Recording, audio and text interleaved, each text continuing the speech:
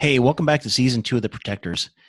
Excellent guest today. Longtime fan, and Brian was the first person that ever got me on Fox News back in the day. Huge supporter, absolutely huge supporter of the military community and our law enforcement community and our emergency responders, i.e. the Protectors community. Brian, welcome to The Protectors. Thanks for having me on, Jason. Appreciate it. Thanks for coming on. You are an absolute professional when it comes to this stuff, so I feel like I'm in awe here. I'm like, this is Brian Kilmeade, the best interviewer I've ever had. But hey, I got to give you the kudos where I can. But Sam Houston and the Alamo Avengers is now coming out in paperback. Excellent book. I have my copy somewhere around here. I think I moved it. I was reading a little bit more of it last night prepping. What drew you to Sam Houston? Well, I'm number one, I had a chance to do George Washington Spy Ring, which I found fascinating. That went out. I tried to do Thomas Jefferson, the Tripoli Pirates, our first war on terror with Jefferson in charge. Yeah. I thought that would work. And then Andrew Jackson, Miracle of New Orleans, always been fascinated with the Battle of New Orleans and the War of 1812, how close we came to total annihilation, and nobody ever talks about it. And then through the Andrew Jackson book, you see Sam Houston all over it. And I thought, how do I move through time and do another story that could kind of link one to the other? That's why I opened up with the Battle of Horseshoe Bend, and that's 21-year-old Sam Houston fighting underneath Andrew Jackson at 41, suffering from dysentery, and finish off the Creek Indians in order to line up at the ultimate battle in the Battle of New Orleans. But Sam Houston's so banged up, he barely survives, was supposed to die because he was fearless in battle. He was getting shot, got an arrow in the thigh, got shot in the shoulder. Both wounds, by the way, would never heal the rest of his life thoroughly. I'm sure they were all infected. But, he would learn two things. He watched Washington burn to the ground afterwards, so he saw how fragile the country could be, and he saw the carnage, and then he realized how courage is great, but it's got to be calculated. Because he barely got a chance to fight because he was so banged up and got shot up. He never thought he was ever going to get hit. So he uses those two things throughout his life. I still thought that would be a pretty good story, which would culminate the right guy at the right time to lead the right group of people against the right army, and that would be Sam Houston and the Texas Revolution. You know what I like about your books too? And I tell everybody about books. I'm like, you can go on YouTube and you can get a 5-minute splurt about something in history. You can go on TV, you can watch a show, it lasts for 2 hours. But when you read a book, you get the details and it resonates with you, and you always have it. It's a historical chronicle. Books need to be written, books need to be read, and we need to document our history. You have a diverse background in media, sports, and everything else. What draws you to history? I just think, especially American history, I've always been patriotic, but I want to find out detail. The other thing I feel struck me was President Obama was asked, are you an exceptional nation? And everybody always said yes. And everyone's like, well, yeah, we're exceptional. We think we're exceptional, but every nation thinks they're exceptional. And the average person had no answer. Like, why are you exceptional? Well, because. Well, the way we started. Well, what does that mean? Everyone has to start somewhere.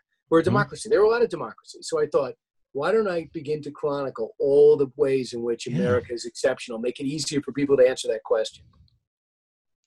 Now, Brian, you are such a busy guy. I feel like you have 10,000 jobs, and I'm interested to know how you're able to juggle all of that with family, with the different things that you do, and then also with writing a book, because I'm sure at the end of the day, when you get home, the last thing that you want to do is, pop open a laptop and get to it. So why is it so important for you to also do this as well? Well, thank you. But basically, I feel like if I have free time, I like to work, do stuff productive. And if I was handier, maybe I'd go and had a big garage. Maybe I'd make furniture. But for me, I have very few skills. And the only thing I have is like an endless curiosity. And I seem to understand history pretty well. It always intrigued me. And I love the fact that it's here. So if I actually was doing something on Washington, I could actually find his documents at Mount Vernon. Mm-hmm. If I'm doing something with Jefferson, I could go to Boston and see the ships that he sent out that Stephen Decatur sailed. If I could do some with Andrew Jackson, I could spend days in a battlefield, and then I could talk to people at the Hermitage where he grew up. And then with Sam Houston, you go out and you basically have people that are relatives of Sam Houston. You got the Alamo, the historians there, Goliad, the Texas history, their archives. So I love the fact you can feel and touch it, and it seems very real because you can see their writings, you can see what they stood, you can see what they saw. I always found all that fascinating. Yeah, the other version of your books too is the young reader editions. Do you plan on doing a young reader edition for Sam Houston? Yeah, it's going to come out, I think, probably a year or two. But you got Thomas Jefferson, the Tripoli Pirates for the kids. Yeah. Not that young, 4th to 8th grade. Mm-hmm. And then you have George Washington's Secret Six, George Washington Spies, they renamed it. And you got pictures and maps. It's not an insult to the kids. No. But if you really want to get a sense of the story, they did a great job. I deserve no credit or discredit for it. They were the experts. I tell you, I love when they turn like historical books into kids' books. My kids are, 5th going in 7th, and they need history. They're not getting the in-depth history of what we learned when we were kids. We need this stuff, and we need it now. I tend to stay away from politics with my show, but history repeats itself. We need to really have historical documents like this. That's why I like that, especially that you wrote about George Washington, absolute favorite president. His spy networks we still use the same techniques to this day. Yeah, you got invisible ink, you have encryption, you have their own key, where everyone's got their own handle with your 355, or I think Washington was 711. 355 was the woman in the ring, and we never found out her identity, but in the paperback, I give you 5 to 7, I forgot which one it was, 5 to 7 different people it could be working. We think it was a single mom, actually, who was working with the prisoners in Manhattan. I was able to get a lot of information that way. And, so you had a lot of things. They had dead drops. Mm-hmm. So if Jason, you and I were going to set something up, you would never meet me. You leave my stuff in one place, maybe in a cylinder in a farm. And this way, if they got you, they got you. They didn't get me too. Mm-hmm. So, and the cover story. It sounds basic, but they had to have deep cover stories, because if the British kept you, if they capture you, you die. And the best example of that is one we started with, and that's Nathan Hale. He gets caught in Huntington, Long Island.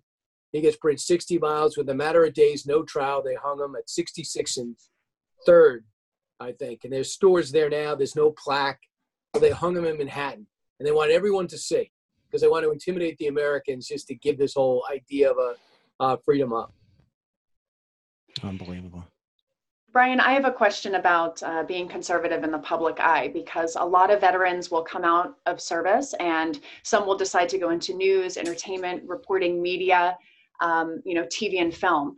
What advice do you have for people trying to navigate that in a, Hollywood especially is very liberal, but a lot of the news sources are liberal as well. So what advice do you have for people who are trying to navigate that space while either identifying as conservative or being labeled as conservative? Because many veterans are labeled as conservative, whether or not we are or not. I don't know these directors and producers. Thankfully, I can't act. So I would never have to make my way with them. And I'm not sure it should even come up. Because if they want you to act, it's how you handle yourself, your experience, your ability to memorize lines and perform. And if someone was to bring that up to me, I would say, why does that matter? I would pick my spots to be active. And I don't think there's nothing less courageous than keep it to yourself. I mean, you have an obligation to be successful in your career. If your career was politics, go ahead. If Jason, you want to come out and you say to yourself, okay, I'm a conservative. I want to be a conservative law enforcement guy that says we have to have a strong border. Fine. Mm-hmm. But if you're trying to be an actor, why would that come up? I'll give you my law enforcement background to help you choreograph scenes. I'll tell you why I understand the character. But you got to be James Woods. James Woods is a great actor who made enough money and said money, and Clint Eastwood. But I didn't see them coming out in their 30s. No. In their 40s. So I think you could be a little street smart and not give up your principles. They were smart about it, Brian. They were smart. They waited. They were very smart, and they waited. Yeah. Then they get leverage. I always give Jen so much kudos. She's acted in a lot of great things, has her own TV series. Just veterans making it in Hollywood is so tough. Brian, one thing I did want to ask you about is in your bio, you mentioned stand-up comedy.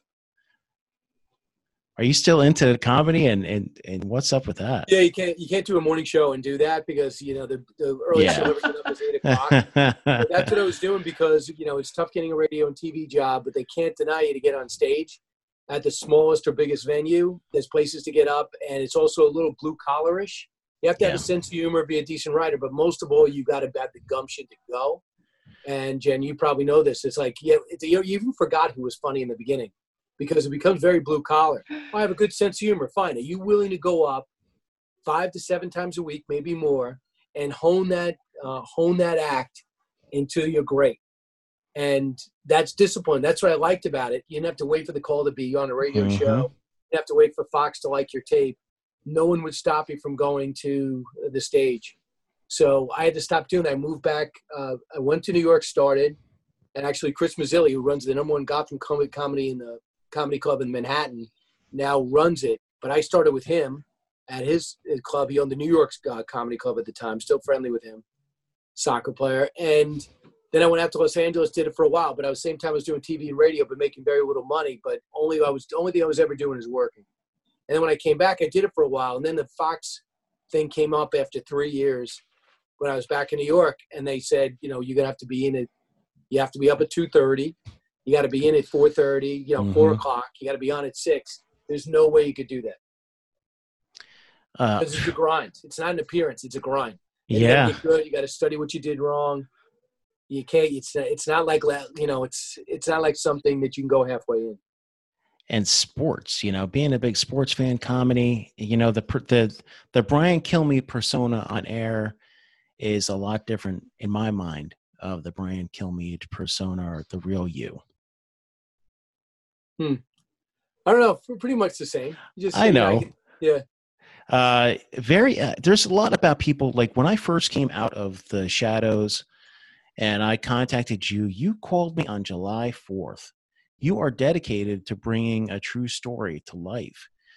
That's why I think it's incredible that you're bringing books like, Sam Houston's stories to life, because you really want people to know the reality. And I commend you for everything that you do. Oh, thanks. Yeah, I've got I have 2 years. I'll have the next one. Hopefully we could do this again. Yeah, absolutely. I'm looking forward to following your writing just as well as following your TV show. I mean, I love watching you on TV. I love being on your radio show. One thing is radio is such an incredible venue. You get more time to talk, more subjects to get onto. And Brian, thank you so much for coming on the show today. No, I appreciate you guys having me on. It was great meeting you. Jen, it's great meeting you, and great to see you, Jason. I'll talk to you again soon. Yeah, I'll see you soon, Brian. Thank you, Brian.